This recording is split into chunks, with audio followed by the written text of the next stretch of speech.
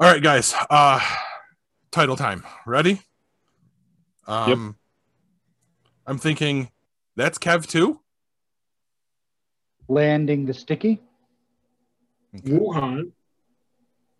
One-eyed snake. Okay. How about Olympic time travel? Rumpelstiltskin. Women, not men. Big boobies and diesel.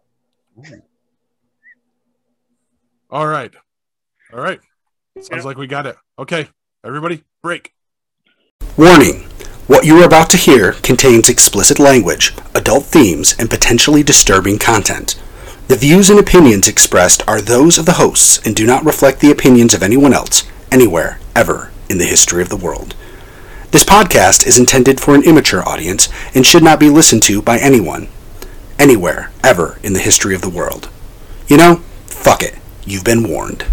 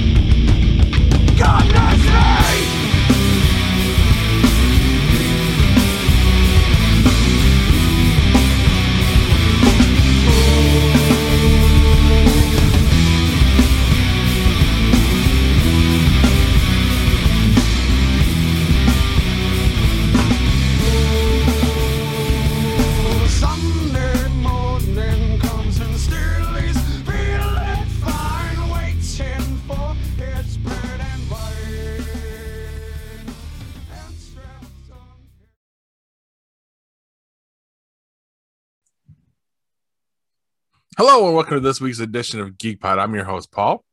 I'm Hugh. I'm Corbs. I'm Kev. Guys, what's got you geeked? Oh, let's see. Well, on Monday, I made a Uzbekian dish called plav. That was pretty good. It was a rice dish. You know, you guys probably wouldn't like it. Tuesday, we discovered there's a Friendly's open in Route 31. I remember what has me geeked. I don't have to watch another episode of The Handmaid's Tale until 2022, at least. I am so fucking happy. I am done with that show for now. You didn't like it then? Is that what I'm thinking? No, it's excellent. It's an amazing show. All of you should watch it. But you remember how upset I got with Vikings? Because around the mid to late seasons, they came a point where you hated every character on the show because they were all doing awful things. Kind of like that, except it's really just the main character. And I got to a point where it was, you know, the season ended and I'm like, I hope they fucking rape and kill her. You know, I just hope that everything awful possibly. She's such a horrible human being. Oh, it just got real dark real fast. Yes. Yeah. Well, I mean, it's a show about raping and killing. That's why I went there. I wouldn't normally do that, but you know, that's part of the show. So it tracks. No, here's the thing. And if you don't know the background here, the Margaret Atwood novel ends at the end of season 1. So they adapted all the material at the end of season 1. Everything they've done up now through season 4 is brand new shit that they are writing themselves. Now, there's nothing wrong with it, but they've brought the character to a point where, I mean, I even like the bad guys more than I like the main heroine of the show, and it's very mentally exhausting to watch because I know I'm supposed to be rooting for her, and I'm just rooting for more bad stuff to happen to her because I feel like she deserves it now. Gotcha. Yeah. So that is what has me geeked, as well as if you guys haven't caught it, the show Evil, which premiered on CBS last year, moved to Paramount Plus this year, which was a great move for it because in the very first episode they throw an F-bomb and I'm like, oh boy, here we go. Certainly it's the streaming component of it where they don't have to worry about ratings and such. Is good for a show, a dark show about demonic possession, and it's already been renewed for a season 3. So if you haven't checked out Evil, it's an excellent show. It stars Mike Coulter. So nice. We all know him as Luke Cage. Yeah, it's a great show so far. And excuse me, and the one guy from Lost, the one with the glasses who knew everything. He was kind of like the bad guy. I can't think of his name now, but you'll recognize him if you see him. He's in tons of stuff. But yeah, excellent show. Gotcha. And that's it. Bruh, what's got you geeked? The Olympics. Outstanding. I've not been watching. I actually forgot they were on. I mean, I haven't really watched them. It's just nice that's happening.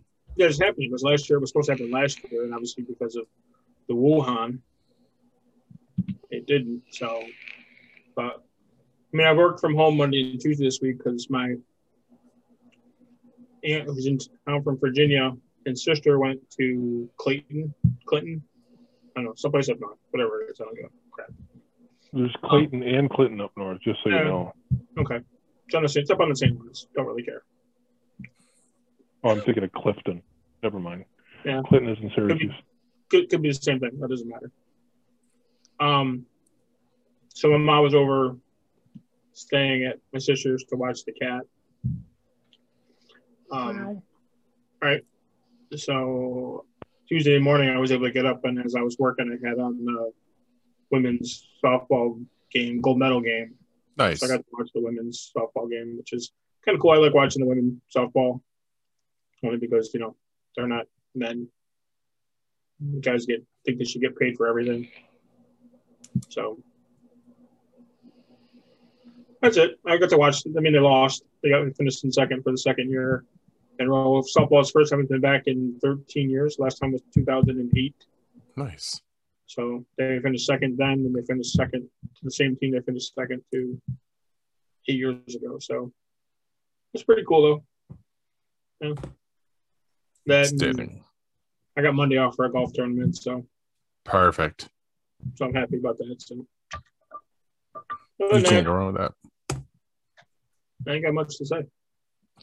Well, we will be touching on the Olympics later, Corb. So hopefully you'll have something to add there. I'm looking forward to that. Okay. Gav, what's got you geeked? I have not been watching the Olympics. I'm a little bit disgusted with the whole thing, but that's beside the point. No, I don't know.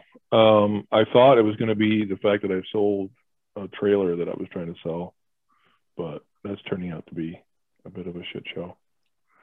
I don't know. Oh, vacation's coming up next week. Going to Maine. Oh, yeah. On a motorcycles. Perfect. So pretty happy about that. Now, when are you going next week? Leave Tuesday. And you're there through the weekend? Leave Tuesday, come back the following. Oh, I don't know what it is. It's on the calendar. So we'll come back to 10th, I think. I'll take my laptop. I think we discussed this Saturday a little bit too. Didn't you say you guys are going to be at the other end of Maine while I'm going to be in New Hampshire? So. Oh, yeah. We're going to be 6 hours from you. Whatever, yeah, that's not going to work. Where you're going to be. We're going to be. You can't go in the same direction. Be halfway. Right. Are you still friends? No. Not that close of friends, apparently. Paul smells funny. This is true. Yeah, so do I right now. That's beside the point. Or maybe that is the point. No, we're going to be up on the coast. Nice. Visiting. Our friends that are going with us are going to be going and seeing some of their relatives or friends or something. I'm not sure what it is. I don't really care. It's going to be fun. Right. Just to get the hell out of town. Anytime I get a chance to ride my motorcycle, I'm happy. So when you ride, does your wife go with, does she ride with you? So she has a machine of her own. She used to ride on the back with me, and she never really wanted to drive her own motorcycle. She had her own license for quite a while, but tried it, didn't really like it, didn't like being on the road, didn't like all the, you got to shift and you got to, the clutch and the brakes and all that. You got to balance. And, oh, by the way, there's also a big truck coming right at you. She didn't like all that. So we went and test rode, during COVID, of course, because everybody was losing their fucking minds.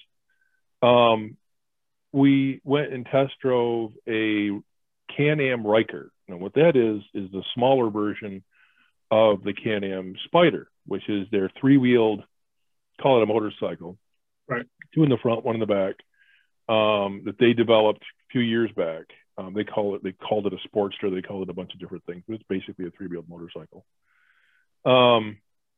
And the Spider itself is pretty good size. It's intimidating for somebody that's never really ridden one before.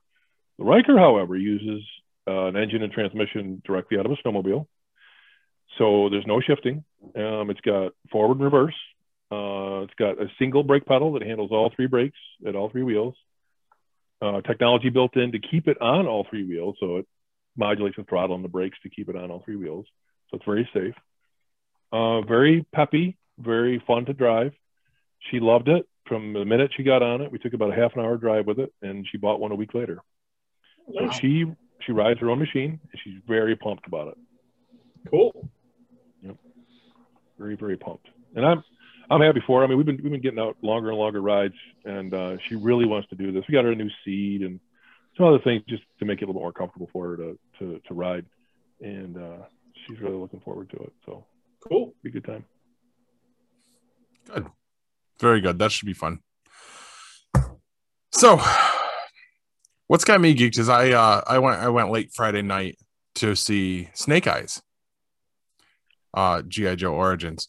And I booked my tickets through Fandango, and I just wanted a standard showing. Didn't need IMAX or anything like that. I was on a time crunch for what showing I could get into at this point. It was like a 10:20 at night showing. So I get to the mall, the infamous Destiny USA. We've talked about quite a bit lately.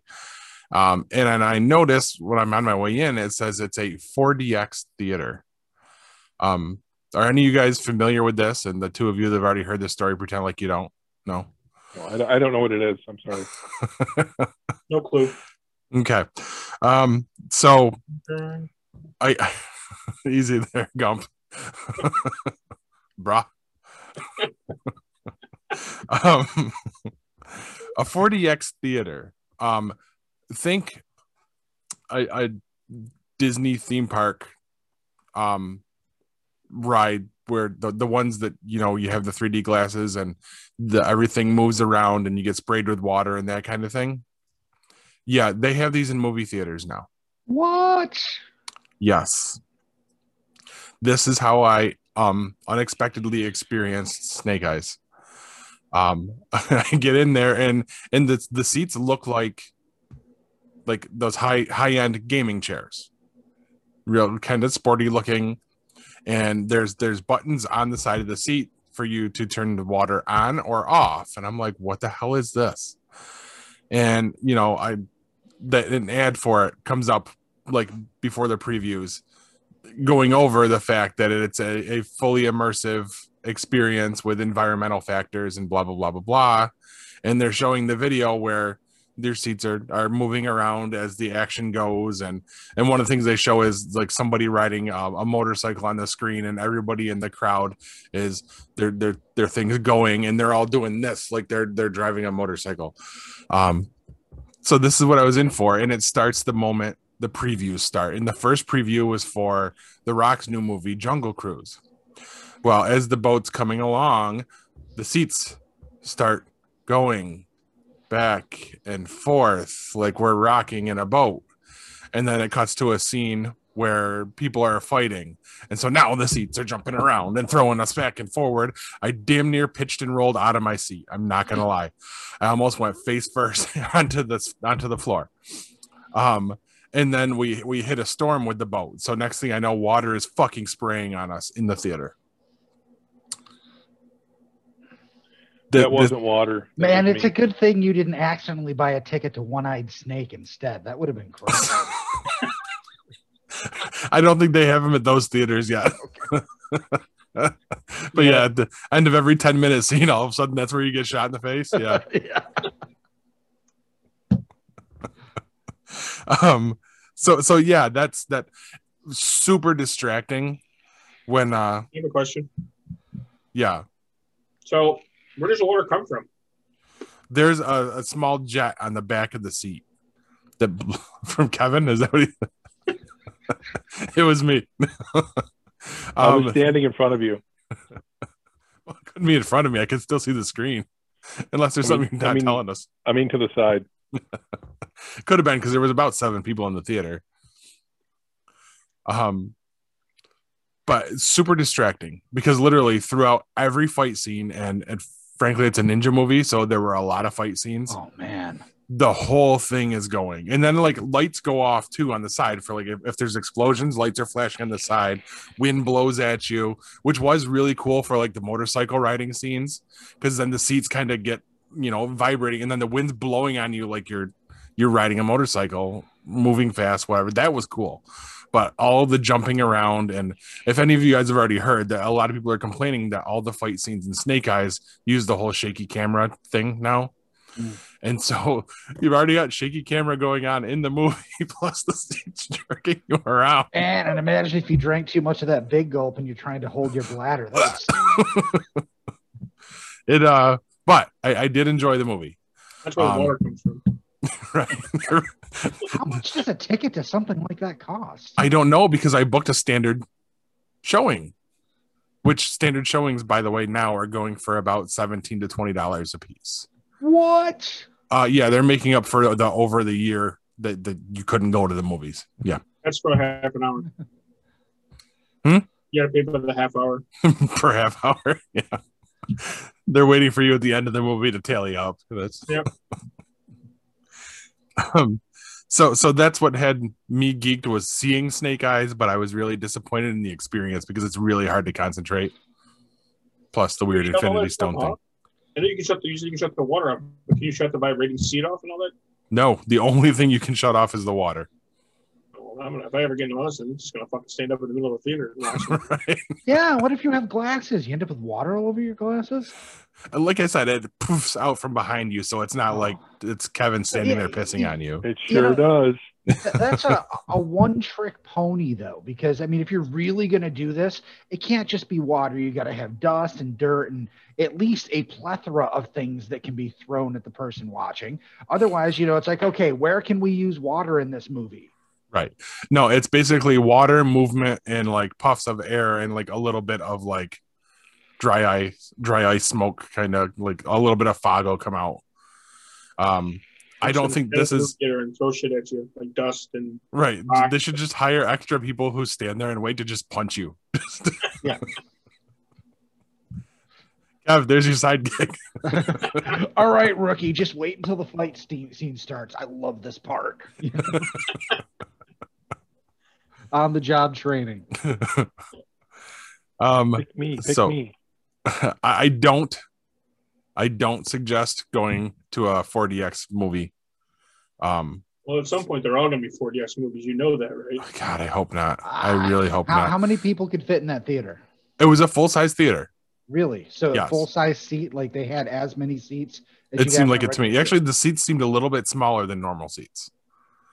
So, I mean, there was full. I think there were 13 to 15 seats per row. And I think there were like 9 rows from the entry back. So what number theater were you in? Number 4. Okay, so it was over on that side. Because I was there. Last month I saw F9. I wasn't in a 4X or whatever the fuck you call it there, 4DX or whatever it was. There was just a normal theater.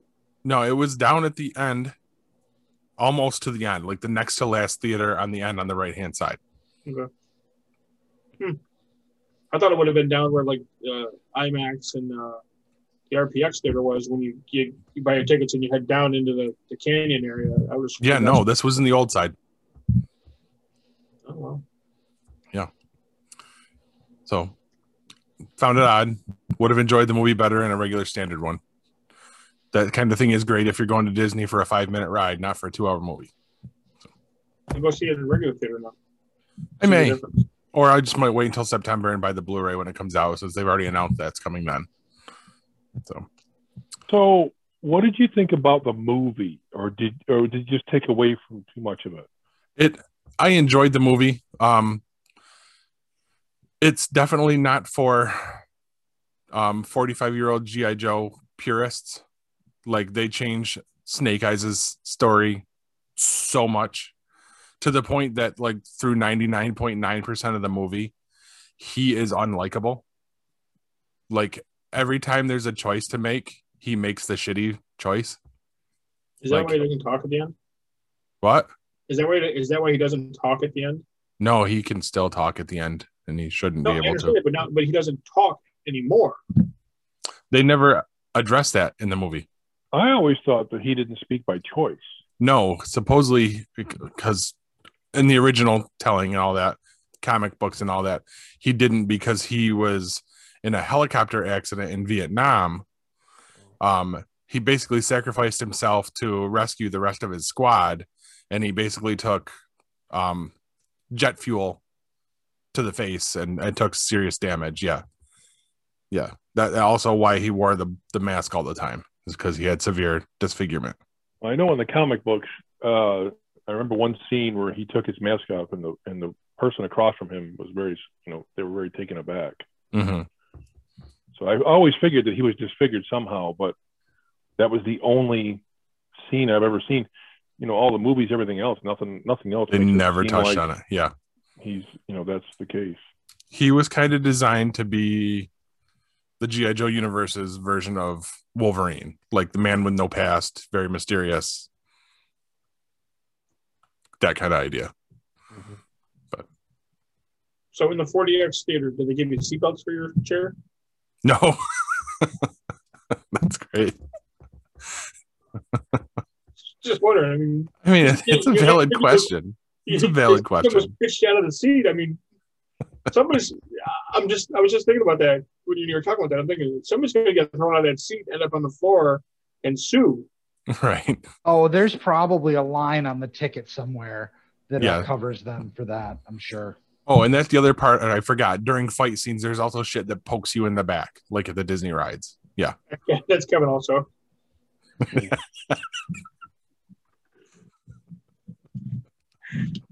It's right before the water sprays. Right. The water. This water is sticky. I had a big gulp. I didn't even go to a Spider-Man movie. Why are somebody shooting webs at me? All right, I think that's enough of that. Guys, what are you playing? I've not had a chance to do any game playing at all. Same here. Except I tried to fire up AEW General Manager and my phone is like, go fuck yourself. Nice. No, I turned that on for about a minute and I didn't really get much of a chance either. I didn't even get to book a match. I am so frustrated with Settlers Online and Blue Byte Entertainment and Ubisoft and whoever the hell's got, hands in this freaking piece of crap game. And I went back to a couple of old games I've had on my phone for a long time. One I've been playing for a couple of years now. I play it every once in a while just to keep it going. And the other one I'll play for a while and take it off my phone and play for a while just because it's fun to rebuild it. And the one I've had on my phone nonstop is Dead Trigger 2 from Madfinger Games. It's a good action. You run around and you have some really cool guns and you blow away zombies, and it's a just a good time waster to see if I can throw down some more landmines and blow up some more zombies. Perfect. What's the other one? The other one, believe it or not, is Fallout Shelter. Okay. Yep. Does it have anything to do with the actual Fallout games? It does, actually. Okay. I think it's designed to make you pissed off that there isn't actually a Fallout mobile game. That's exactly its intended purpose. The whole idea is that you get a Fallout shelter. You get one of the vaults. Yep, a vault, and you have to build it. Nice. And you have to build it into something that's self-sufficient. You got to keep all your dwellers alive. They can, if you put a man and a woman in a room together, they're going to have a baby. That's how you get more dwellers, or they come in from the wasteland, or you send your dwellers out into the wasteland and they bring back junk and guns and gear and whatever, and you just keep building. Nice. It's a fun game to start over again. And I got to the point where I maxed out in it and can't really do anymore. But you can still play. You can still go through the day-to-day stuff. Yeah, I mean, you can still. But nobody in my vault can die because they've all got the best weapons and the best gear, and I mean, the health meters are all fully maxed all the time because they're always fed and watered, and they're all safe, and they always get their stim packs and radaways and all that stuff. So, I mean, you get to a point like that, you're just like, wow, do I keep playing it or start over again? You don't even care if like 4 death claws get into your vault at that point. Whereas early on, it's like, oh fuck, as they destroy their way through your entire vault. Yeah. If you there's a trick to it, and if you don't know the trick, you can easily have your entire vault wiped out early on. So if you do a certain thing, I'm not going to say what it is, because if you know what it is, you know what it is. If you don't, then it's fun to figure it out. If you do a certain thing, death claws show up at your door. They break in and they proceed through all the connected vault rooms until there's nothing else to kill. I mean, and they take all your resources, they kill all your people. And the only way to restore your people is to revive them with caps. You have to pay to revive them. And if you're early on, if you're early enough in the game, you don't have the caps, so you can't revive them, and you can't rebuild your resources, and you're done. Well, so, come on, tell me what the thing is. I want to know what that thing is. Radio room. So if you build a radio room, there's 2 settings to the radio room. One is you are broadcasting out into the wasteland, and the other one is you're only internal. If you're broadcasting out into the wasteland, you will get new settlers. So it's a way to get new settlers, and every once in a while you're going to get one of the advanced ones, one of the characters from the actual game. Yeah. And they always have good perks, right off the bat. So you're hoping for that. What happens, though, is if you're broadcasting out into the wasteland, you call in death claws. So you shouldn't do that for quite a while until you're stronger. Right. If you only broadcast internally, it increases the happiness of all the people in your vault. So you end up with better daily bonuses. Nice. That game, it is a good game. He's right, but it always makes me mad. Now, I don't know if you've actually played the other Fallout games, Kev. I feel like we're at the point now where they should be able to make Fallout 3 run on a phone. And my God, that would be the last game I would ever need to buy. I agree. As far as a phone, I mean, I could play. I still have that installed on the computer to my right. I still play that. It's such an amazing game. I like New Vegas. I like 3. I never could play 4 because I never had a computer that could do it. 4 was good. New Vegas, I still haven't finished. I have such a hard time getting into the story, even though they say it's the best out of all of them. There's just something about the setting of Fallout 3 that just matches my, I don't know, the things I like. It's right in my wheelhouse. It's a little horror. Right there with you. And it's another game that I like to restart. I like to just start it over right from scratch. Just take the knowledge you have and, kind of build up a little bit to give yourself a little bit more of an edge. Yep. And there's 2 ways to play Fallout, right? You can burn right through the story and be done, or you can do all the side quests on your way through the main story. The more side quests you do, the more trouble you can get in, but the more cool stuff you can find. So, and it's really neat. Every time you play, you find something else and you learn something else, and I think it's a really well-built game, and it's another one of those things where you have to learn the nuances of it to be able to really do well. Yeah, and it's one of those experience games. Like they're the games you play that you remember certain parts for the rest of your life.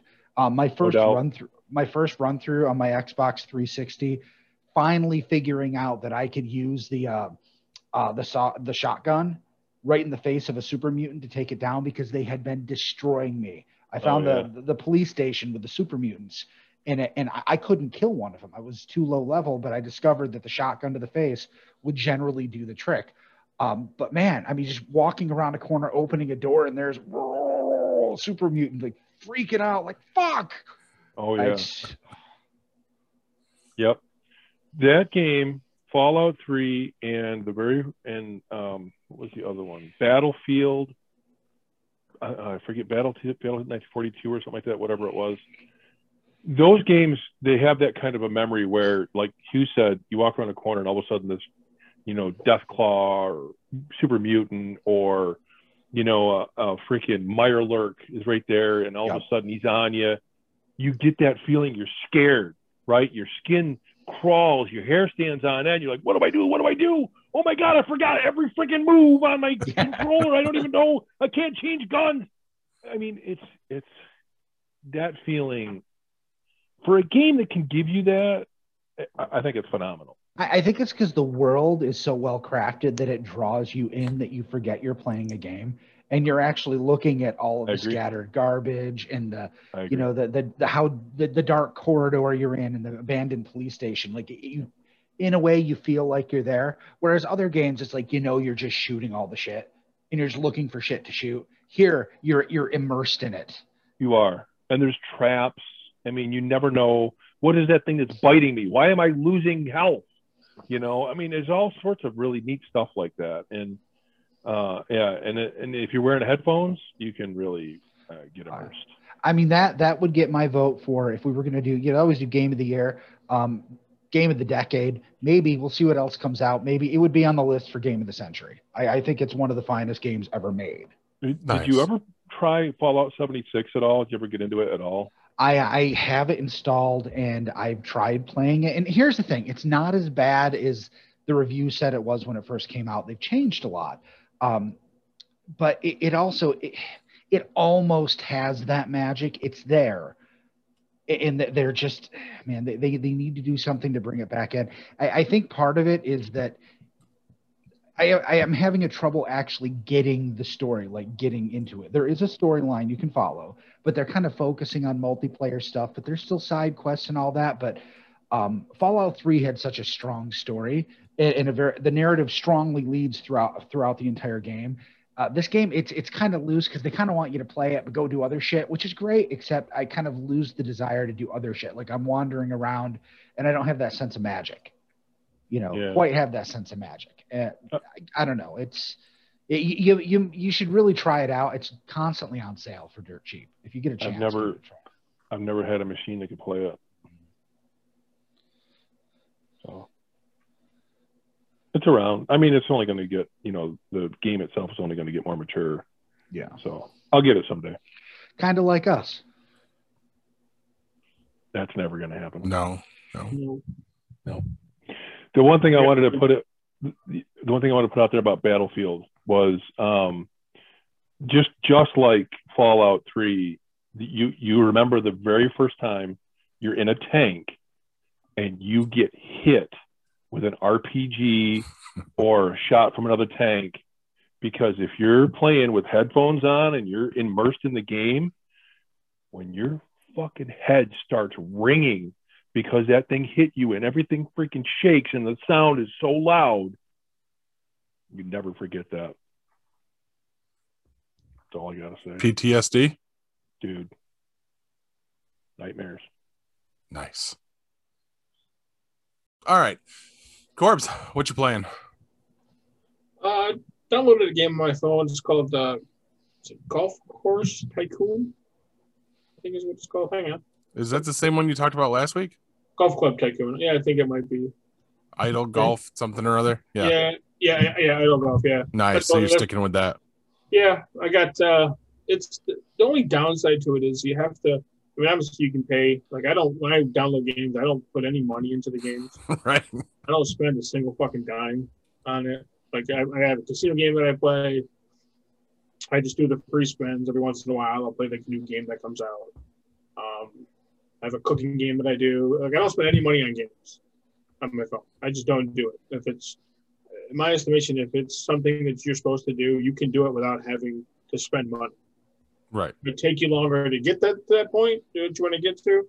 So that's the only downside is the idle golf course tycoon thing is you have to wait. Like you open up a new hole. So you start out, one hole and you build the hole up and then you start bringing more money. You get it all the way to the ninth hole and you can host a tournament, but then you got to start building up. But every time you go to the next hole, it's like double the money.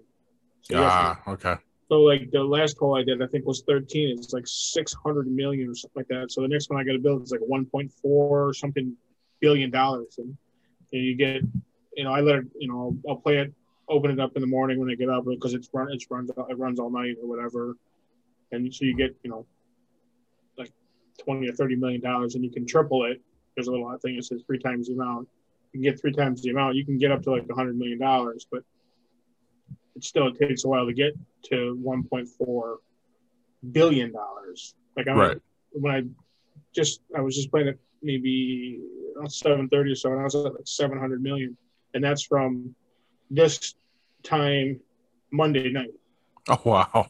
So you don't get a lot of money at times, and sometimes when you're not doing it, people aren't coming to your course. So you log in every once in a while, you get people to come, makes the money. And then they got all these little things outside. You can double the money for 10 minutes. So you get whatever, if it's $5,000 to play the golf course, and you make $10,000 for 10 minutes. So they can play on the golf course 2 times faster, stuff like that. You can do all that stuff. So I have everything built up, but I'm just trying to get the last 4 or 5 holes built to see what happens after that. So, but it's like I said, I log in.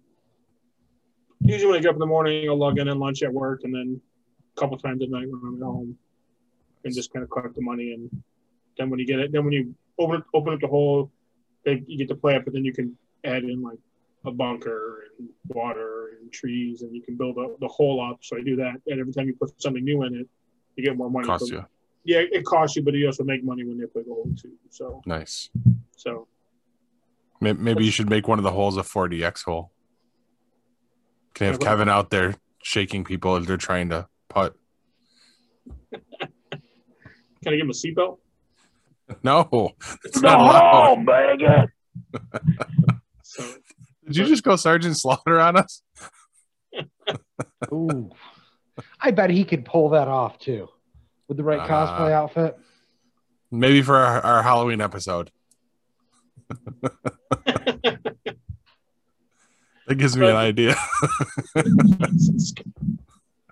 Yeah, so that's what I've been playing. So nothing too strenuous. Nice. All right, so let's roll that right into Kevin's tabletop review. Kev, what do you got to talk about tonight?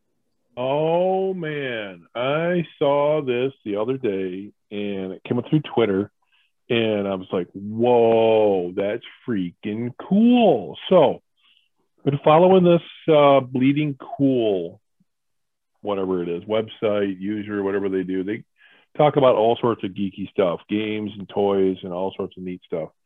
And they posted this thing about Carbon Gray, the Carbon Gray TTRPG, tabletop role-playing game.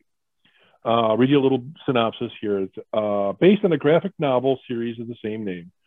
Sets players in a unique alternate history reminiscent of World War I era Europe, but with fantastic diesel punk technologies and elements of the paranormal.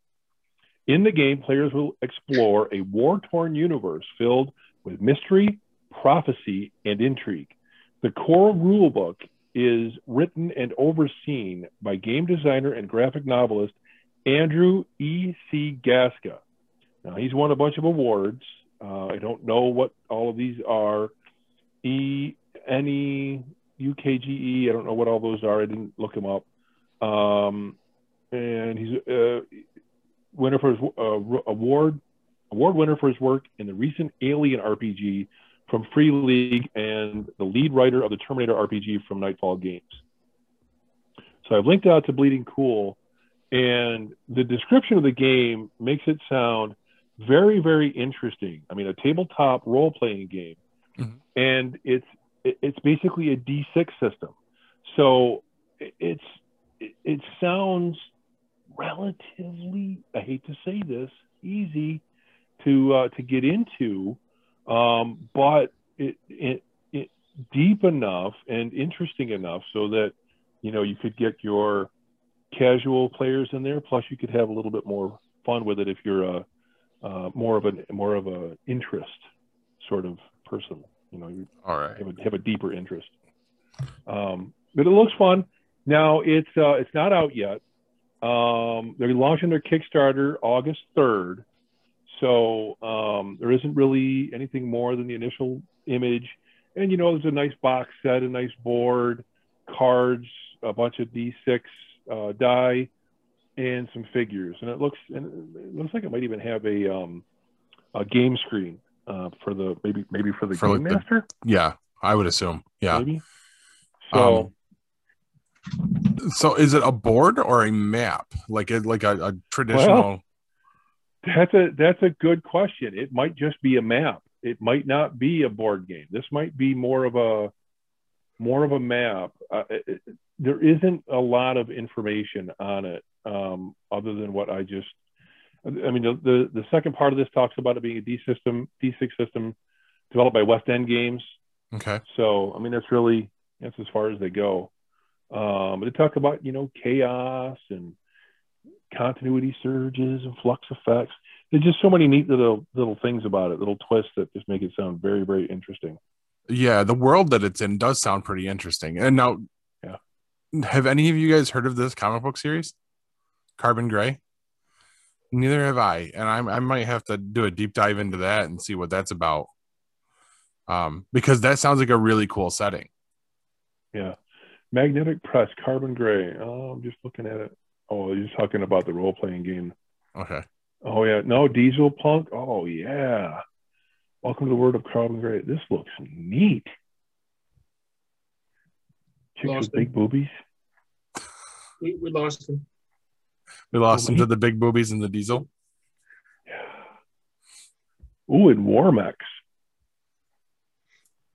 Oh, and they're talking about the game. There's a better picture of it. Yeah, no, it just 3-panel game master screen, 140 character and item cards, large. Oh, here it is. 24 by 36 world/battle map. Nice. There it is. 12d6, 5x stone dice, 5x light dice, 2x wild dice.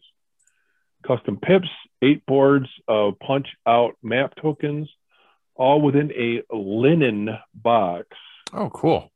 With sectionalized vacuum tray. Oh, okay. So it's got little places to put stuff. Nice. That sounds cool. Great. It sounds like these game designers, man, they come up with some really freaking cool shit. Right. And I'm going to take a wild guess and say next week when that Kickstarter goes live, someone might be doing a little bit more research. Someone might be actually putting some money down. Are we pretty soon going to have a Geek Pod tabletop collection? It's looking that way. See, there you go. You just got to, but it's for the show.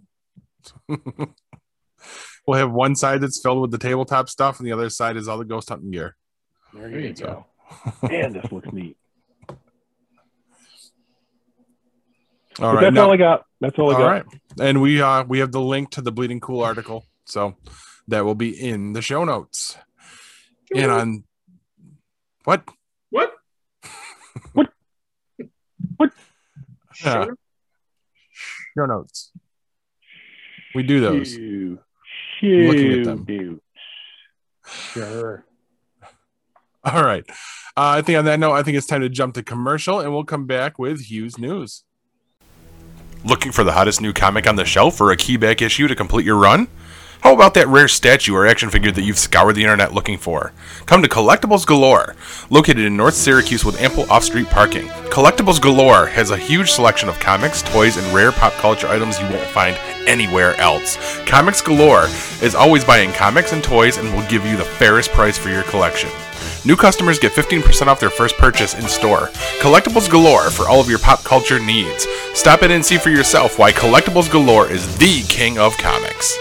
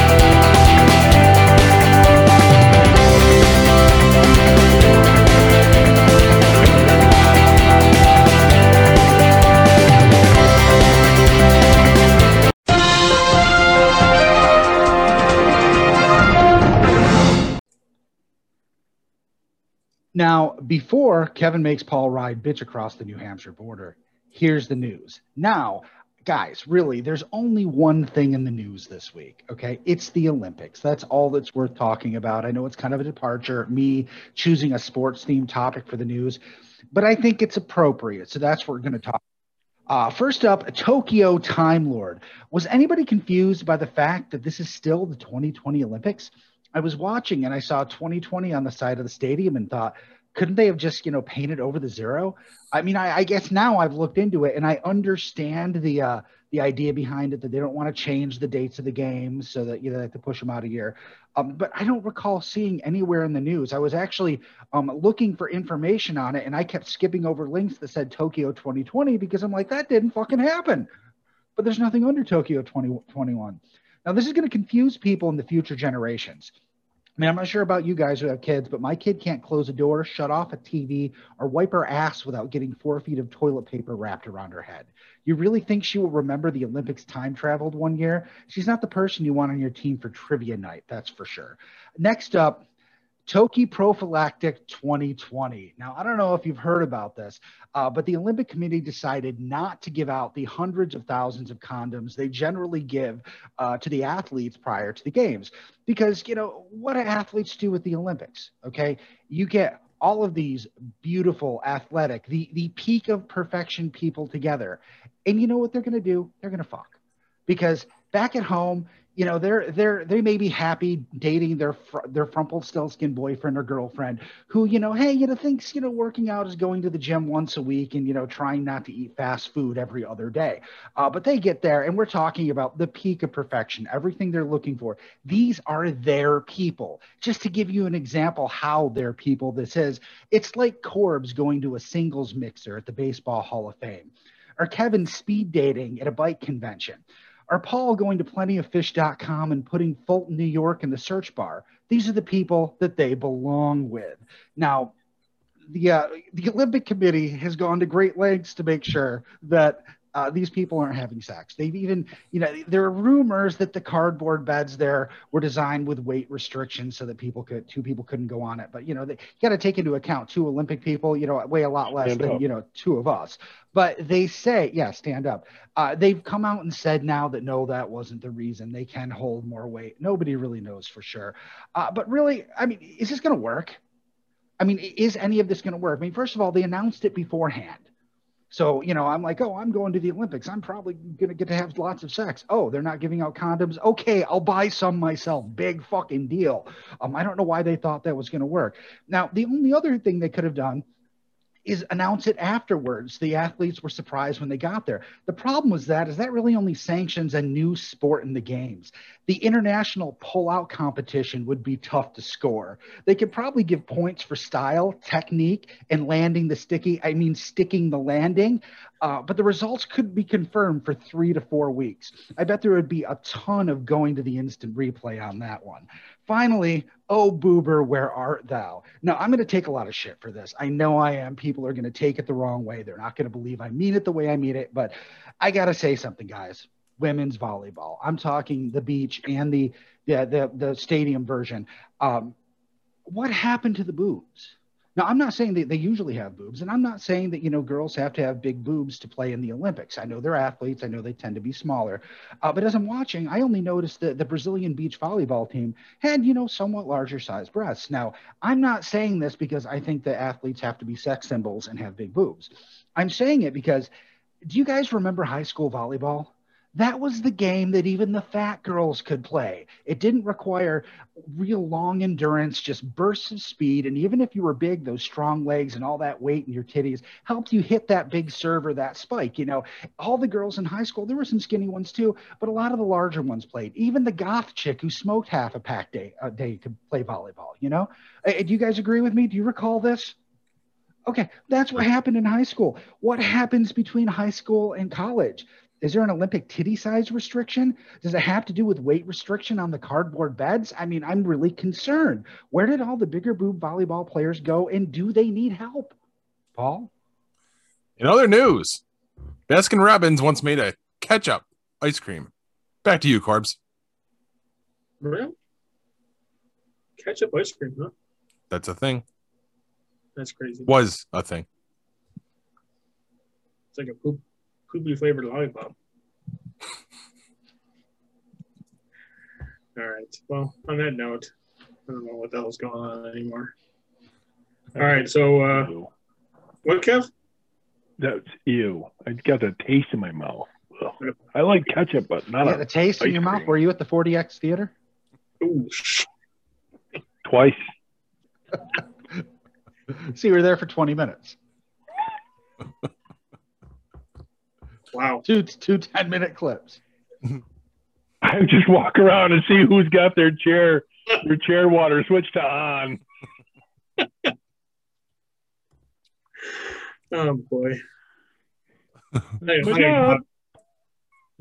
know how to start this, so I got no clue. All right, so I guess we're gonna do kind of a double feature tonight. I guess is that what you would call it? Yeah. Or a double feature, or an Classic original- double feature. an original and a redo. Okay. The Something classic like redo. that. Yeah, something like that. Whatever. We're doing Red Dawn. All right. We're gonna start with the 1984 version of Red Dawn, which, in my estimation, is the better of the two. I hope everybody agrees with that, because if you don't, you're a dumbass. All right, so my first experience with Red Dawn came as a tape rental as an early teen. Okay. Mhm. The back of the box proudly boasted of how the movie opened with one of the most shocking sequences ever filmed. Said scene involved communist invasion forced naturally because this was 1984, parachuting into rural Colorado, gunning down civilians left and right, flying rockets at their pickups, and generally taking over their podunk town.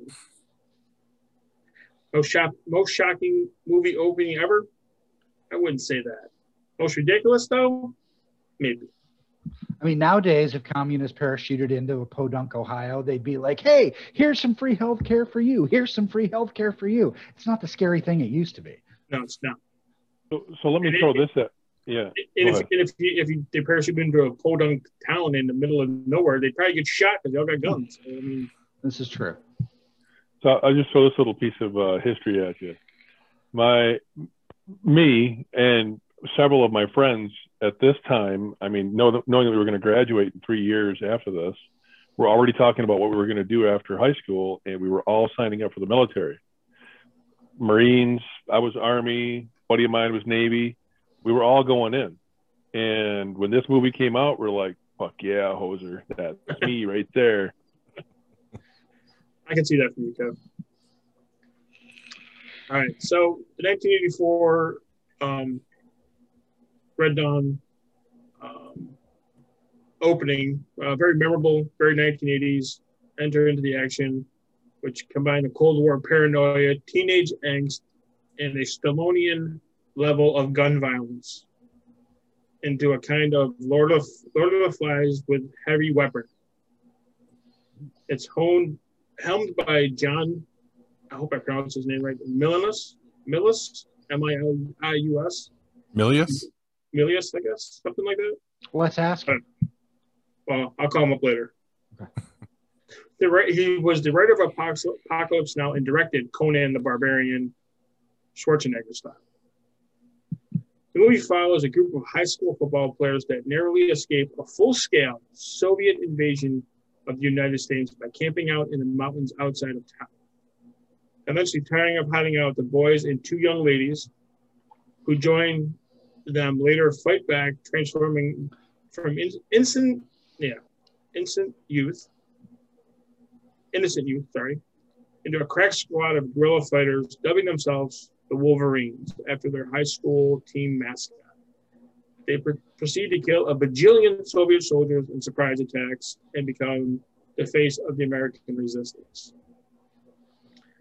The whole premise feels even sillier than when you're watching the film, especially as none of our younger, handsome heroes grow the least bit stubble while living in the forest for months. And handle handle pilfer grenades, machine guns, and RPGs like a bunch of adolescent John Rambos. It would never have worked had it not been for the movie's incredible young cast, who were all hired as their stars were just about to begin to rise. Led by Patrick Swayze, his outsider co-star C. Thomas Howell, playing his blood-crazed buddy. Also, part of their high school hit squad was Charlie Sheen in his first significant role, Leah Thompson, pre-Back to the Future, Patrick Swayze's eventual Dirty Dancing co-star Jennifer Grey. The kids eventually conveniently conveyed the sort of shell shock that the end of civilization as you know it, and of course, single-handedly killed dozens upon dozens of enemy combatants would bring about. The supporting cast is absurdly good, too, with Harry Dean Stanton, Powers Booth. I'm not sure who Ben Johnson and Ryan O'Neal are. They all show up in small parts.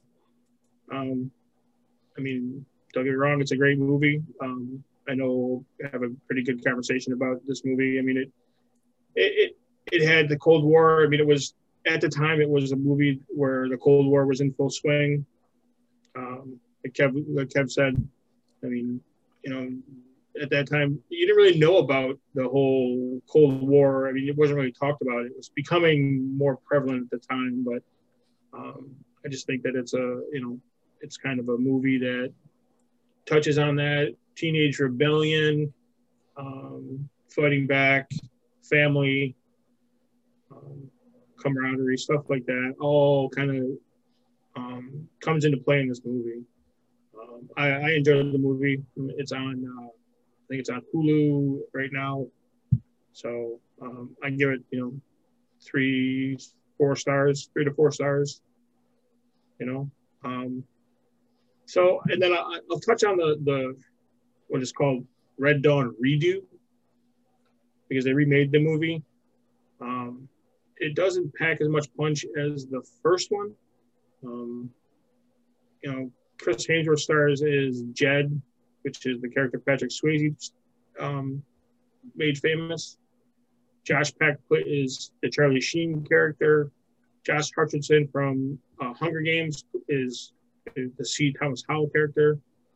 They don't match up quite as well. I mean, Chris Hemsworth does play a pretty good lead in it, but again, he's not the same. It's not the same. And even the enemy. I mean, the enemy at the time for 1984 was the Soviets, and the one in 2012 was North Korea. And I think they were kind of trying to push that, because that was the big, Kim Jong-un and all that stuff was going on right at that time. They tried to kind of push it. From what I can remember, it almost, from when I read, I do have it here in my notes, that originally they were supposed to be Chinese that invaded, and they digitally re-imaged them as North Korean, because they didn't want to lose the Chinese market for movie sales. Mm-hmm. So, I mean, is that where we've gone now? Mm-hmm. Oh yeah, we censor our movies for the Chinese. That's a thing. So, It's a huge thing. I mean, they'll put, like, there will be special cuts of movies for the Chinese, like one of the Iron Man movies. They put in some nationally recognized celebrity from China into the movie for the Chinese version. I think it was Iron Man 2 or Iron Man 3. For Shang-Chi, they're all concerned now because China, just based on the previews, doesn't want to show it. And Disney's Really? shitting their pants because, I mean, you need China now That's to hit $1 huge, billion. yeah. I just realized, of course I had to look it up, but I just realized that there is a actor in Red Dawn, the second one. Yep. The pretty phenomenal actor, played the role of Sergeant Major Andrew Tanner, one Jeffrey Dean Morgan. Yes. Mm-hmm. Jeffrey Dean Morgan is in it. Yeah, he's in the redo one. Yep. He basically plays the Powers Booth character from there. Yeah. Okay. Nice. So, I mean, for me, I can liken back when I watched the the remake, I can liken back the characters to the characters from the original. And, you know, like you're going to do with anything, you're going to compare the two movies. Right. Oh, yeah. I loved the first movie. I mean, it was, at the time, it was so well done and well thought out that, you know, it made you, like Kev said earlier, it made you almost want to join the armed services. I was too young at the time to do that, but, you know, it gave you a sense of patriotism in my mind. Yeah. Just watching that movie. I mean, it's almost like somebody coming into your backyard, which is basically what it was. Yeah. And telling you this is the way it's going to be. You're not going to stand for it. You're going to stand up and you're going to fight back. That's what this movie was all about, was the fighting back against communists and being held down by the man. The original movie is what a lot of people in the prepper community now refer to as what got them started thinking about being preppers. Okay, I can see that. Yeah. Yeah, I can see that too. Man, and for me, it was Walking Dead. Why not? Why not? Because when the dead walk, you know, There's no more room in hell. There's never a room in hell. I thought there was always room in hell. You just swim in Hey, the that's infinite what sea of fire. the Dawn of the Dead poster said. Oh, Dawn of the Dead. Right. So I mean, I don't like the cast from the first movie, and like I said, you know, Patrick Swayze, Charlie Sheen, these guys all before they became stars. It's before Dirty Dancing, before Back to the Future. Yeah. You know, it's just all these that young ensemble cast. I mean, you liken it to The Breakfast Club, St. Elmo's Fire, just the cast, and that to me, I mean, it's like the Avengers now. You have this big group of characters now. Avengers, you had a lot of guys that are bigger stars. These guys weren't stars, and they did a lot of that stuff in the 80s. They hired people that weren't famous. I mean, if you think about Star Wars, I mean, Harrison Ford wasn't a big name at the time. In fact, he really wasn't even acting at the time. He had just done American Graffiti. He was actually working as a carpenter. Mm-hmm. Mark Hamill wasn't real known. Carrie Fisher wasn't real known. I mean, they did these things, and these people, these movies became big, and they became bigger stars. Yep. Now you've almost got to make money. You got to have Tom Cruise in your movie or Will Smith in your movie. And that's really too bad. I mean, because you need new blood. You need fresh. I mean, that's the one thing I'll say that Kathleen Kennedy did for Star Wars. She brought in some new blood. Mm-hmm. Yep. I mean, a lot of people don't like her, don't like what she did, but we have some new people that, you know, we care about. And that can carry on the franchise. Yeah. You know, so, but I don't know. I really like that Red Dawn, the original. Yep. Matter of fact, I mean, when I saw it was on Hulu, I was like, oh, I got to watch that again. Yeah, And then I saw that the remake was on there too, and I'm like, okay, I can watch either one of them. All right, well, I'm going to watch the original because it's just so much better because of the time. I mean, it maybe doesn't hold up much anymore because we don't have that animosity with Russia anymore like they did at that time. And I think that was the reason why that movie was so good and so well done. There was that huge animosity between the two countries, and it played well into that fear that, hey, this could happen. These people could show up in the middle of this country and rip this country in half. So it was propaganda. Yes. Yeah. Basically. Oh yeah. Yep. Yeah. And if I'm not mistaken, I think, like Kevin was saying, after that, I think there was a rise in enlistment. So it worked out well for the country at that point. So propaganda is definitely what it did. It made people want to join the military. Yeah, so. I fully believe that. I mean, you know, I was already on my path, but I know for a fact that a lot of people that I was in with were, you know, they cited this movie as something that they remembered and wanted to make sure it never happened to their hometown. Right. watching this movie, I mean, you see these actors, and I mean, they're young, they're early into their careers, but you look at them and you're like, you remember everything else they've done since. Yep. By rewatching the movie, I mean. Yeah. And it's like, wow, the stars in this movie, but like you say, they weren't stars yet.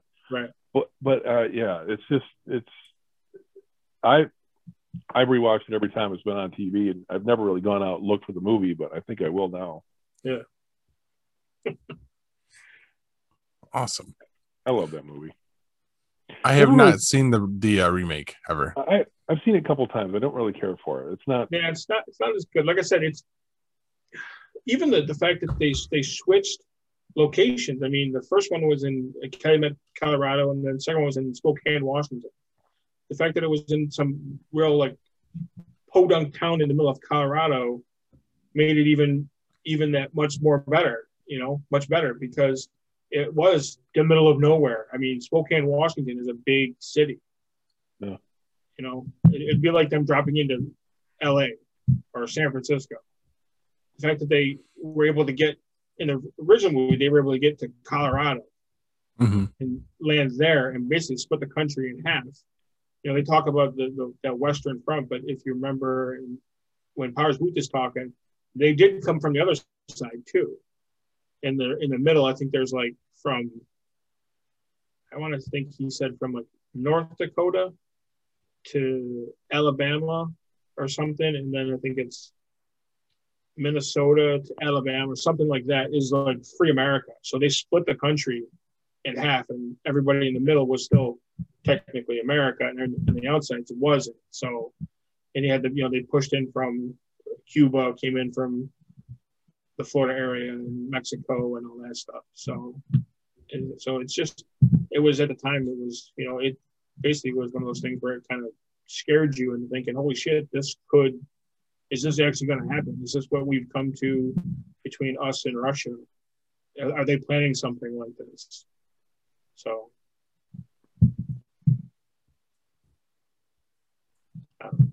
There's another movie, something, it's kind of along the same lines. I mean, it's not an invasion that happened to the U.S. It's more along the lines of an alternate ending to World War II. Okay. Man in the High Castle. It's a series, not a movie, but yeah. You're right. Prime, You're right? Yeah. You've talked about it before, Hugh. On Amazon Prime. You want to talk about a United States divided. When you said that, it's the first thing I thought of, is this series. It's phenomenal. It's a great story, a little bit of sci-fi mixed in, Okay. So it's nice. Well, I mean, it's all fantasy, right? Because it didn't happen that way, or maybe it did, and we just, we're in a different timeline. But oops, did I just give something away?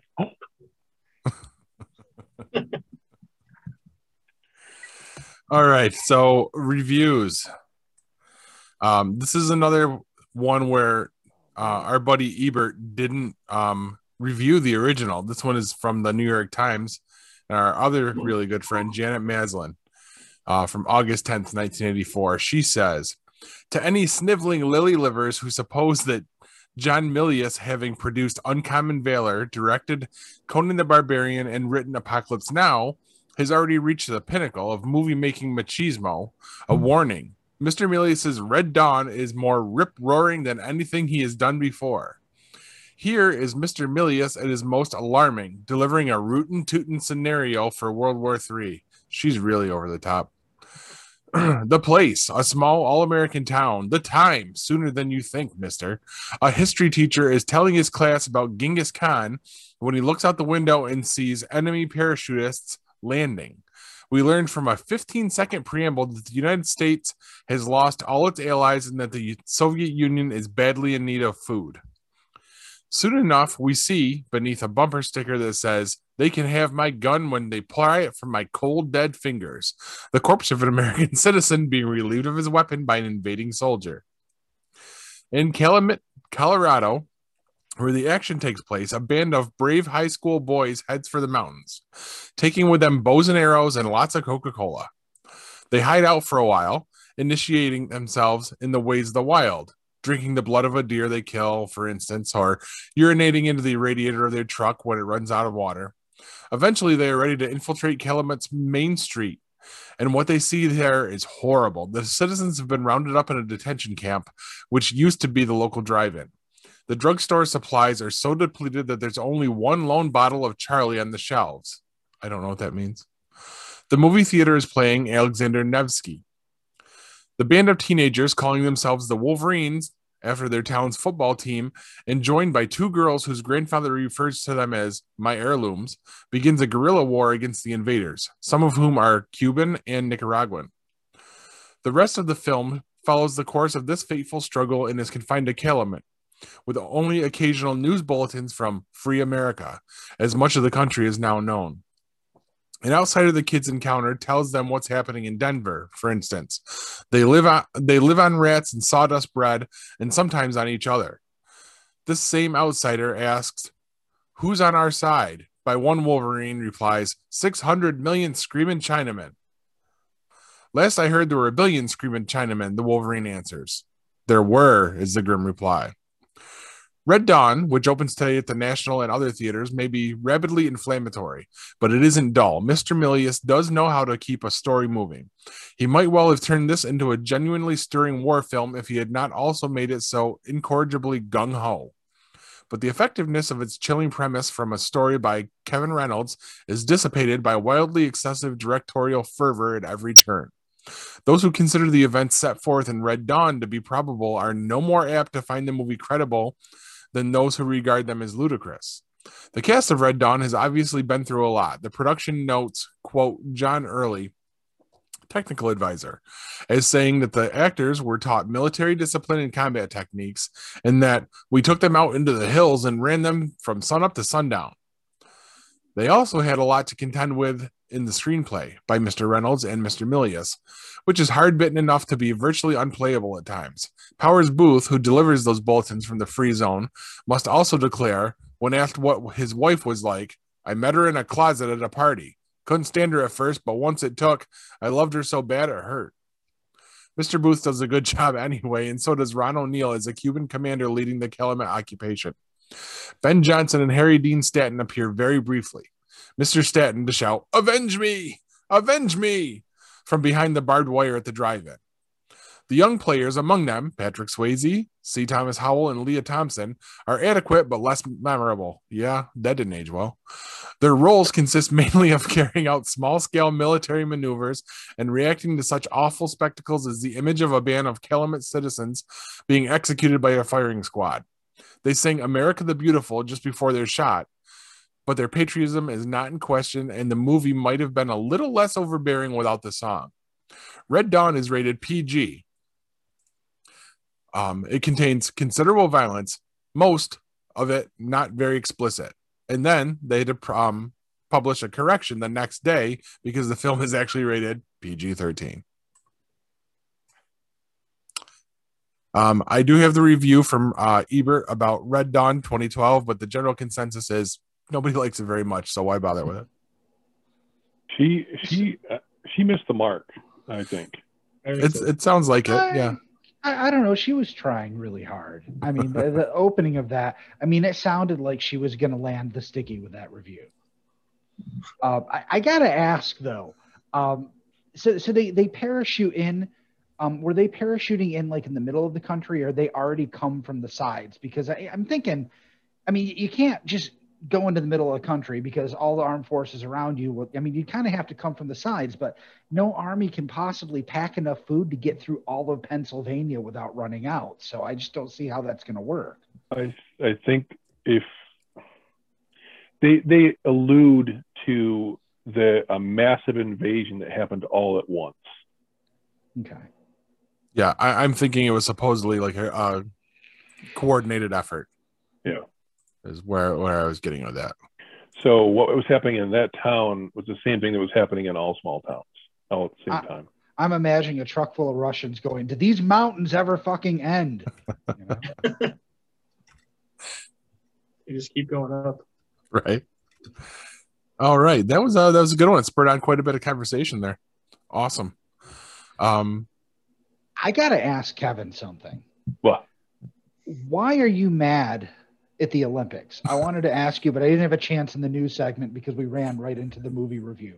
You seem very pissed off. Why is that? It's a longer conversation. I'm not doing it here.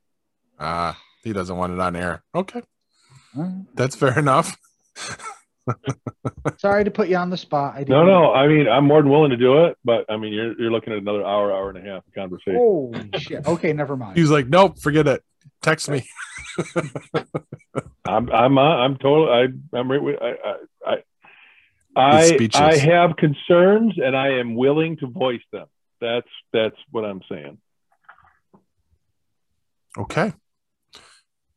So I'm going to go ahead and throw it to break. We'll come back and finish this thing up. All right. Stick with us, folks. As soon as I can find the...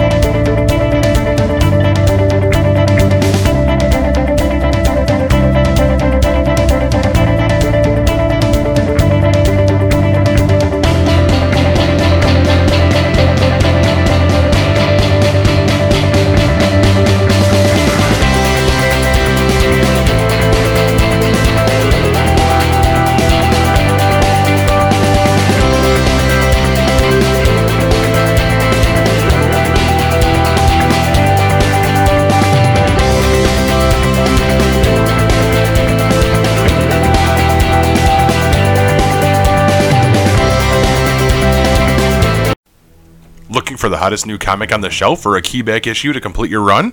How about that rare statue or action figure that you've scoured the internet looking for? Come to Collectibles Galore, located in North Syracuse with ample off-street parking. Collectibles Galore has a huge selection of comics, toys, and rare pop culture items you won't find anywhere else. Comics Galore is always buying comics and toys and will give you the fairest price for your collection. New customers get 15% off their first purchase in store. Collectibles Galore for all of your pop culture needs. Stop in and see for yourself why Collectibles Galore is the king of comics.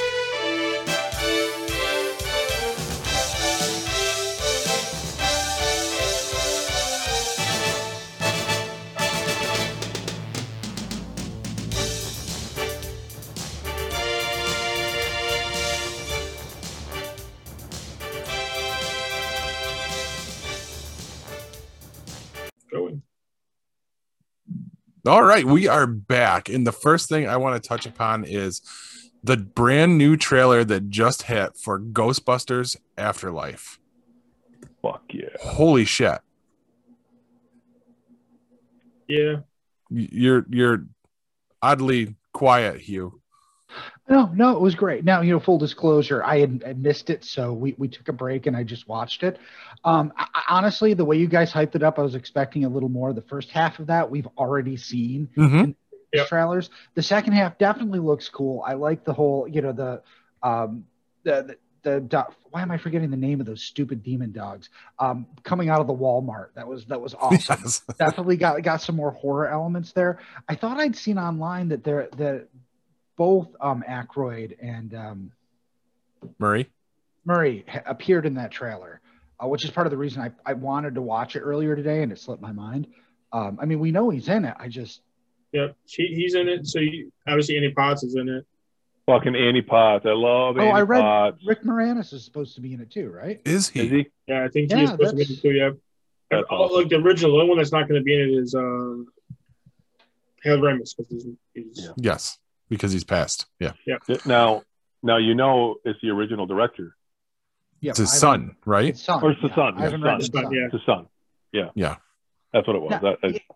Now, if there ever was an argument for using software to recreate an actor for something, for this particular franchise, it would make sense for them to have Egon come back as a ghost. Yes. Yeah, that'd be cool. And that will be a missed moment if they don't do something with that. Yeah, I mean, I know there's a lot of people like, I don't know if it's if appropriate in this franchise. It's probably one of the few times it's totally appropriate.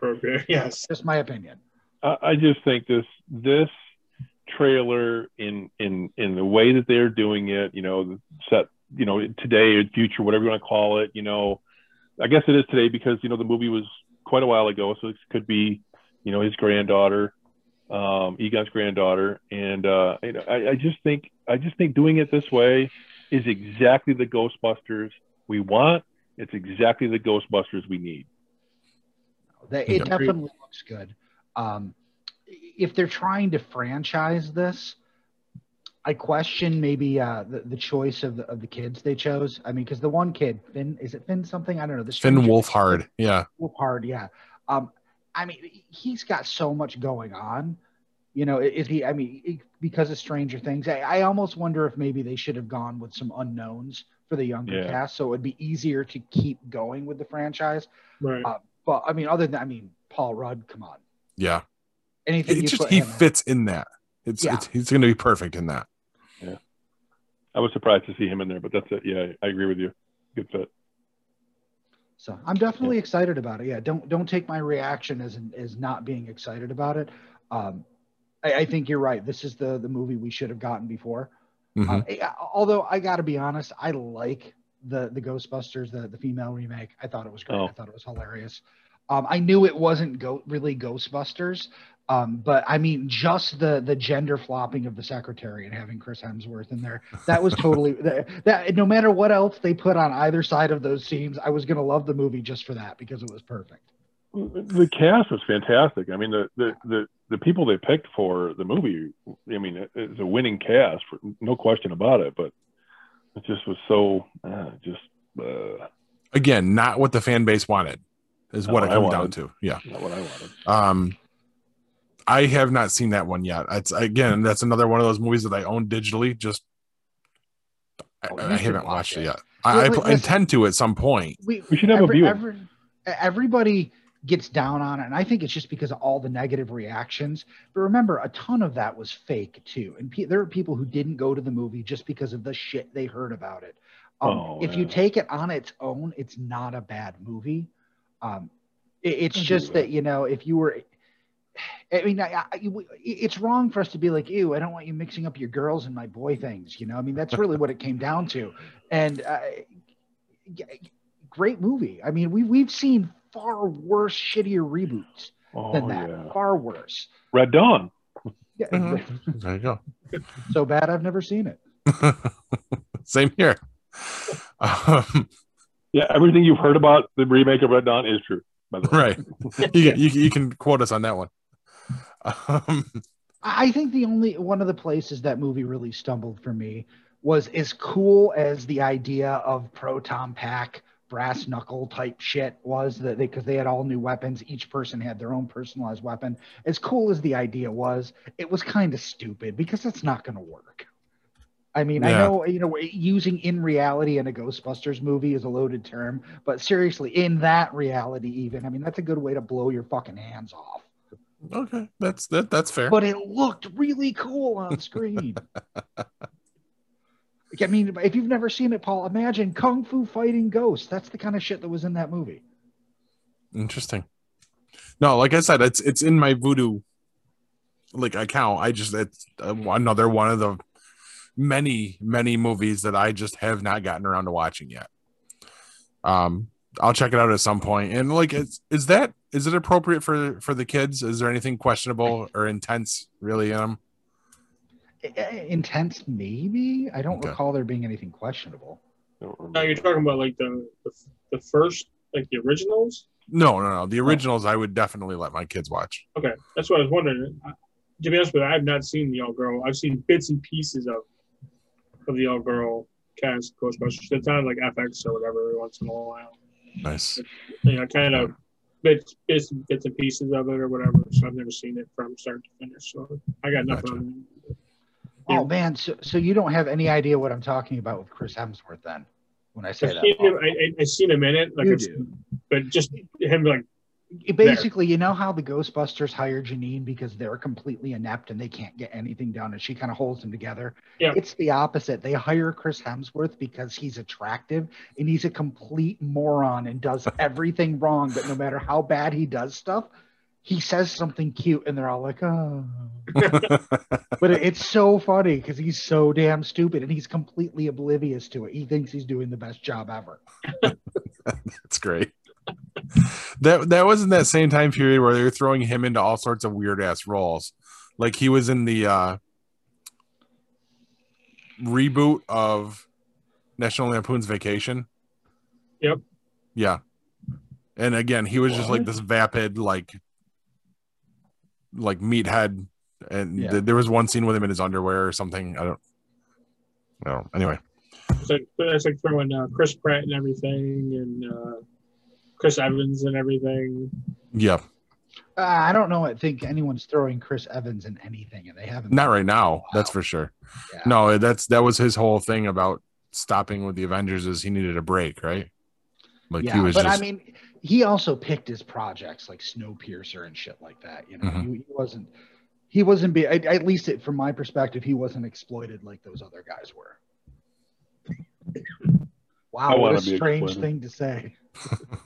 I want to be exploited. Go to the 4DX movie. Yeah. Been there, done that. All right. So let me reference here. Make sure I'm not missing anything on my list. So do you guys have any other topics before we get into midstream? All right. I'd like to go first. I decided on my birthday, the whole house was in bed. And so I decided to throw on one of the DC animated movies that I'd been looking forward to for a while. That was Batman, A Death in the Family. How was it? Super disappointing. Really? Yeah, because the whole Death in the Family story arc was all of about 5 minutes of it, and then the rest of it was basically a rehash of the Batman Under the Red Hood. I don't remember if I watched the Death in the Family or not. Well, I didn't assume. As I understand it, like on the original release, like if you watch it on Blu-ray, it's kind of a choose your own adventure thing, and you can change how the story is told. But obviously you can't do that on HBO Max. It's just a straight storyline like it was out of the comic, but they literally push through it in 5 minutes, and then the next 25 minutes, which is the entire runtime for it, is the rest of Jason's story, which isn't, I mean, they already covered all of that in Under the Red Hood. Yeah. So I was super disappointed with it. And then the rest of the full runtime for the movie length are all the DC Showcase shorts. Oh, yeah. That's awful. I watched The Long Halloween Part 1 today. How is that? I wanted to see that. It was good. I know that the second part has like a MA or an R rating or something like that. It's worth watching. I'll tell you, I really got pulled out of it a lot by Jensen Ackles as Batman. Really? Because as excited as I was for his casting, because, you know, Jensen Ackles is awesome. Hearing Dean Winchester every time Batman talks is fucking weird. And I really, you can tell that this is the first time he's playing Batman, because even when they replaced Kevin Conroy with, what's his face, the other guy that's been doing the voice. I can see him. Yeah. So not Jason. Anyway, he did a great job. He actually had like the pacing and everything for Batman down. If they keep Jensen, I'm sure he'll get that pacing down, but it doesn't feel like he has it now. So the Batman delivery is a little weird. But other than that, I mean, it's a good movie. I really have to watch the second part to really review the first part, because it's one story. And I was waiting because, you know, part 2 came out today. Oh, did it? Or yesterday. So yeah, I've been waiting to watch part 1 until part 2 was out, because I didn't want to watch half a cartoon. I don't want cartoons often anyways. Oh, I want to see that. And that's not on HBO Max yet. I was looking for it and I couldn't find it. At least they want to sell copies, I'm sure. Which makes sense. I get that. So, and Kevin, wasn't there something that you streamed that you wanted to discuss? The one that you just told me about before we started recording? Yeah, I'm more than happy to talk about that one. I'm surprised you skipped over that other item, but yeah, I'll tell you all about. Come back to the other one. All right, I'll tell you all about Gunpowder Milkshake. What is this? Well, it's on Netflix, and we just happened on it one night, and 2021 release. Karen Gillan, Lena Headey, Carla Gugino. I have it loaded here, or I did. Oh, I lost it. Is it a good? Gone. Yeah. It's a good cast. It's a good cast. Lena Headey is better known Cersei. as Cersei from Game of Thrones. Got. It's okay, sunshine. Relax. You're okay. You can lay down. It's fine. Man, the relationship you have with your wife is beautiful. Yeah. She's headbutting me right now. That's great. I want to see a doctor about that. She's rubbing her cheeks on my arm. She won't quit. It's really good. It's packed with action. Read this little synopsis here. When an assassin veers off mission to rescue a child, she triggers a war with a powerful crime syndicate and reunites a gun-wielding sisterhood. Nice. It really reminded me of Kill Bill in a lot of ways, but less bladed weapons, more firearms. But a bit of mysterious femininity and some feminine badassery. So it's pretty good. It's pretty good. Nice. Definitely worth a watch. I wouldn't go out and say you gotta watch it, but man, it was fun for an evening when we weren't really expecting it. Okay. And Kevin, on my I would say recommendation, but I would say incessant nagging. Finally watched another movie that I've been telling you we needed to watch. What was that, Kev? Oh, that would happen to be Clerks by Kevin Smith. Oh. And I watched the whole thing. Just the way he's like, I watched the whole thing. And I mean, is it the rampant childishness of it that makes it so, endearing? Paul? I don't know. That's what I like about it is it's I've always said that Kevin Smith has built his career on dick and fart jokes. That's exactly what it was. There was some pretty raunchy shit. You boils right down to it. I wasn't expecting that, but whatever. It's Kevin Smith. What if you're not expecting it? Silent Bob. I expected him to be silent the whole movie, and he wasn't. That kind of surprised me. Spoiler alert. Sorry if you haven't seen it. He's like 30 years old. It's okay. Yeah. If you haven't seen it, your own fucking problem. Yeah, I think part of the magic there too is basically an independent film. He got together with a bunch of his friends and financed it himself, and it managed to make it despite all odds. I think that you have to view it through that lens a little bit.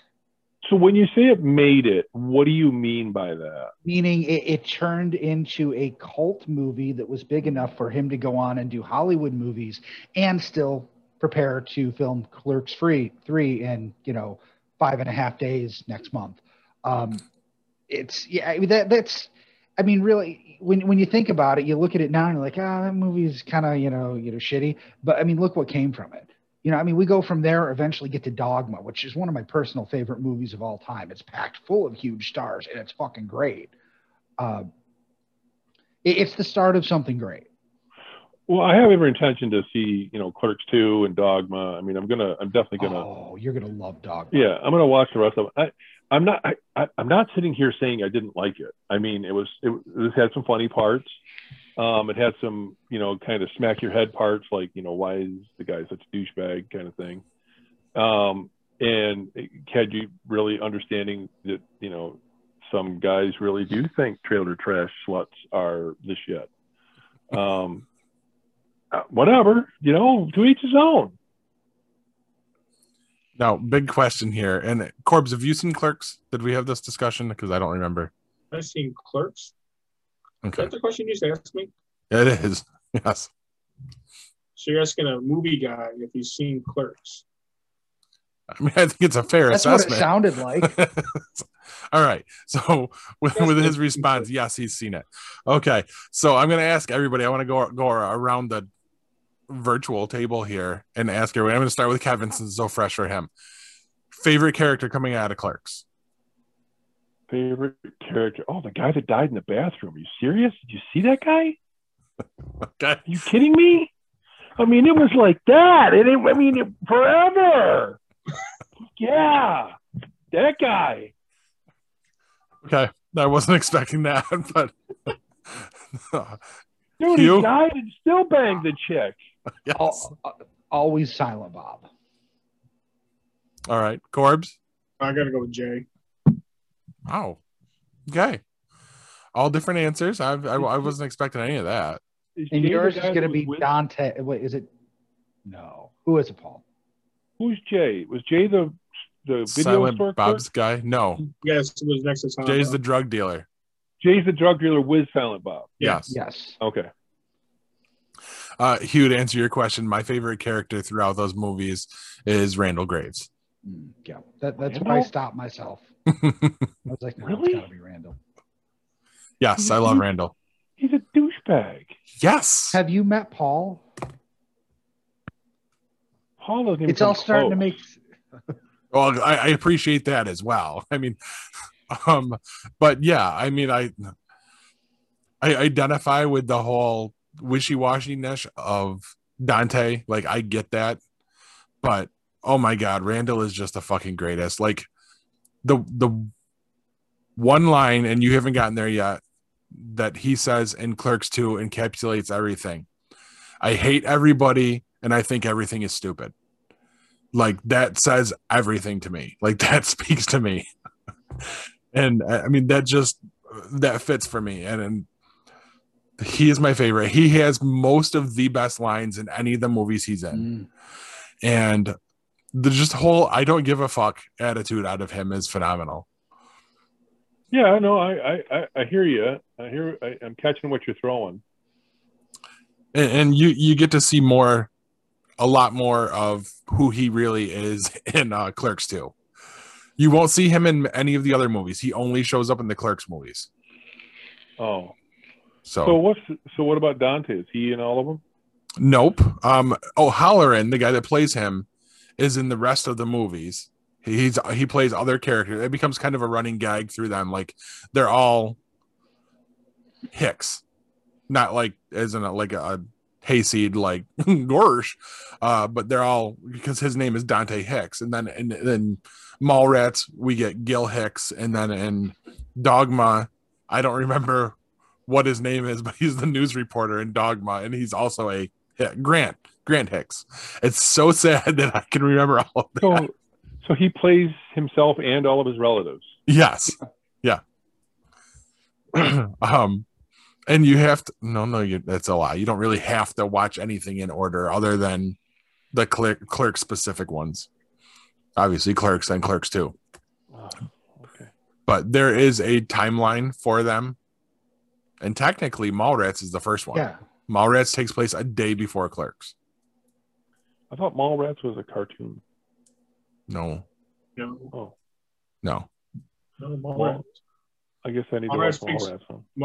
Mallrats takes place in a mall. They're also making a sequel to that at some point. I heard that too. Okay. All right. Anything else? Corbs, have you been streaming anything? Now that we derailed that? Watched. No, I mean, I started watching. I noticed that Titans was on TBS, so I watched the first 2 episodes of that. A little hard to follow for me right now. They Is do it kind of Our drop you in the Titans? middle of it. Yes. Our Titan. Okay. Aren't they editing it for TBS? I'm sure they are. Yeah. That They could be have part- to.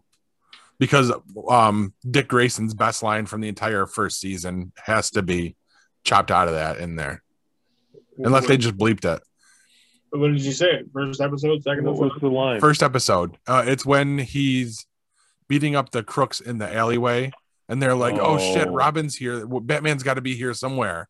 And they pull up tight on him, and he just says, "Fuck Batman." Right.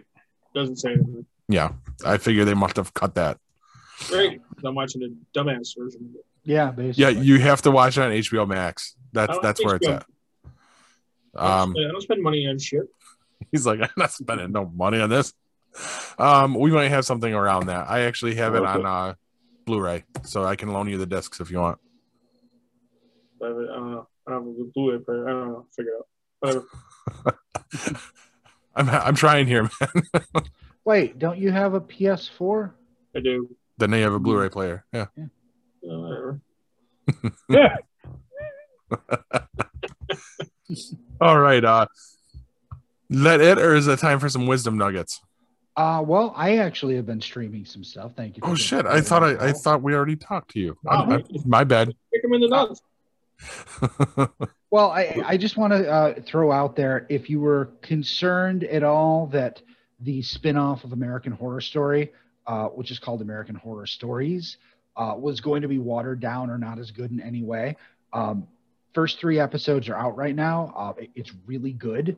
And it's nice the idea of giving these stories breathing room. Like the first 2 episodes is a 2-parter, which is a story that takes place in the murder house from season 1. The 3rd episode is a standalone story, not based on any of the previous seasons, and it's excellent. Nice. And they tackle an urban myth, and it's got Kevin something Lynch, the guy that played the guy in Walking Dead who taught Morgan how to stick fight. That guy, great actor. He's in that and puts in a fucking amazing performance. It's basically the idea behind, years ago, a filmmaker made a horror film that made people go crazy and kill people. Nice. And if this is how this show is going to go, I'm also almost more excited for this than I am the regular show, which is coming back next month. It's been really good so far. The other thing I thought we had to bring up is, Netflix's Tila Revelations. I mean, Masters of the Universe Revelations. Have you seen that, Paul? I don't have Netflix, so no. Ooh. Yeah. Well, I thought this was going to be a shoo-in to talk about on streaming. I watched the whole thing in one sitting. Nice. Is it? I've heard 2 sides of it. A lot of people, a lot of neckbeards are angry because it is the Tila show, but I've heard it's a great twist and it's actually compelling to watch. It is. They're not wrong. Kevin Smith is a liar, and it totally is the Tila show.